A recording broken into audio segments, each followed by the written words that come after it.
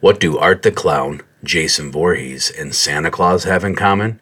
Keep listening to find out. Poltergeist in the TV, and pick up the black phone because the grabber is calling. All on this Wednesday, the day after Halloween edition of Spill the Guts. I like it spooky.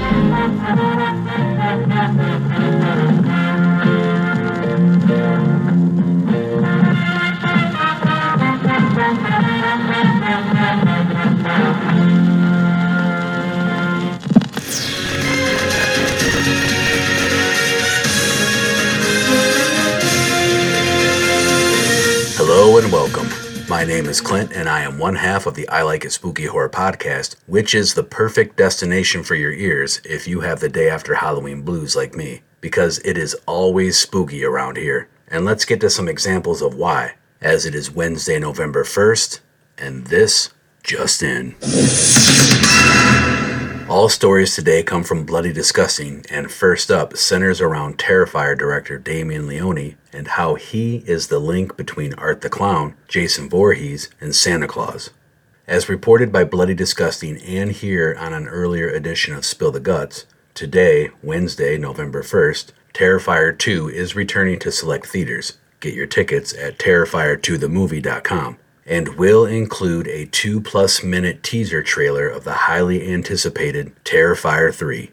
Since that initial announcement, an image of the limited poster for Terrifier 3 that will be available to the first 100 people at each theater leaked, and it has been confirmed that the film will be a, quote, Christmas movie. However, we still don't know if Art will disembowel Santa or not.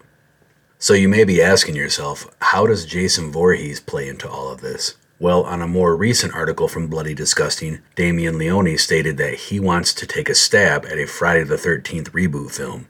Quote, Jason was always my favorite slasher since I was a little kid, and I think that there's a way to, my approach would be to keep it in the 80s, honestly. I would have it take place in the early 80s. I would try and make him as scary as possible because I feel like that's something they kind of lost as the movies went along. You just start getting too comfortable with these villains, and you need to be scared of them again. Believe it or not, I've gotten to talk to some of the people who are execs who are in charge of that franchise. I think I'm still a little too obscure on that Hollywood list of people that they would approach to direct that film. As of now, after years of legal battles over rights issues between Friday director Sean Cunningham and writer Victor Miller, the only project in the works is the upcoming prequel TV series to be aired on Peacock by A24 and Brian Fuller titled Crystal Lake. But who knows? We got Freddy vs. Jason. Maybe we could get Art vs. Jason someday. Next up is a report that Carol Ann isn't the only thing in the TV. They're here. We are nearly 10 years removed from the most recent installment in the Poltergeist franchise with the remake released back in 2015. That film failed to make a splash of any kind, coming along in the wake of 2 sequels and a TV series, Poltergeist: The Legacy, which ran from 1996 to 1999. The series told the story of members of a secret society known as The Legacy and their efforts to protect humankind from occult dangers. So, what's going on with the franchise? Let me in. Let's talk about it. Amazon, you may recall, recently acquired MGM, and it looks like Amazon is soon bringing the classic horror franchise back to life as a new Poltergeist television series is in early development at Amazon and MGM Studios, according to a report from Variety. And it is that time once again to pause for station identification to hear from a group who you probably won't see on TV. Most of them have faces for radio. Our podcast network, the PFPN.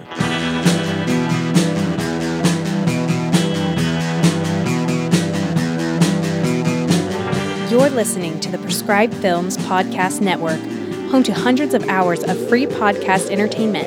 The shows on this network all have a common goal, providing you with the best discussions about movies and other forms of entertainment media.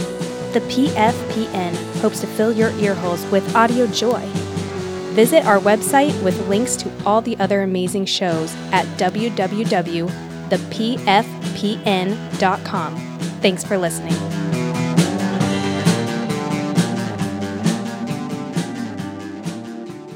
Last story of the day is a continuing follow-up report about the future of the Black Phone Part 2.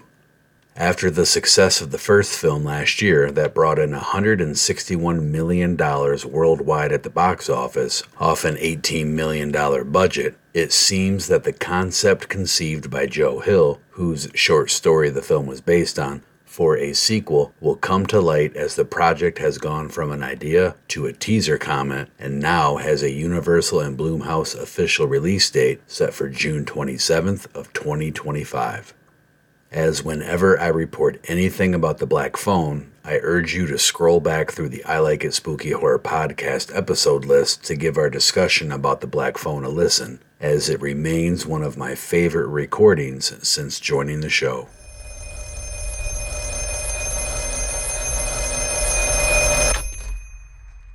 Hello? Don't hang up. And that's a wrap on your Wednesday news. I hope everyone had a horrific Halloween yesterday. It snowed where I am while I was trick-or-treating. Yeah, good times.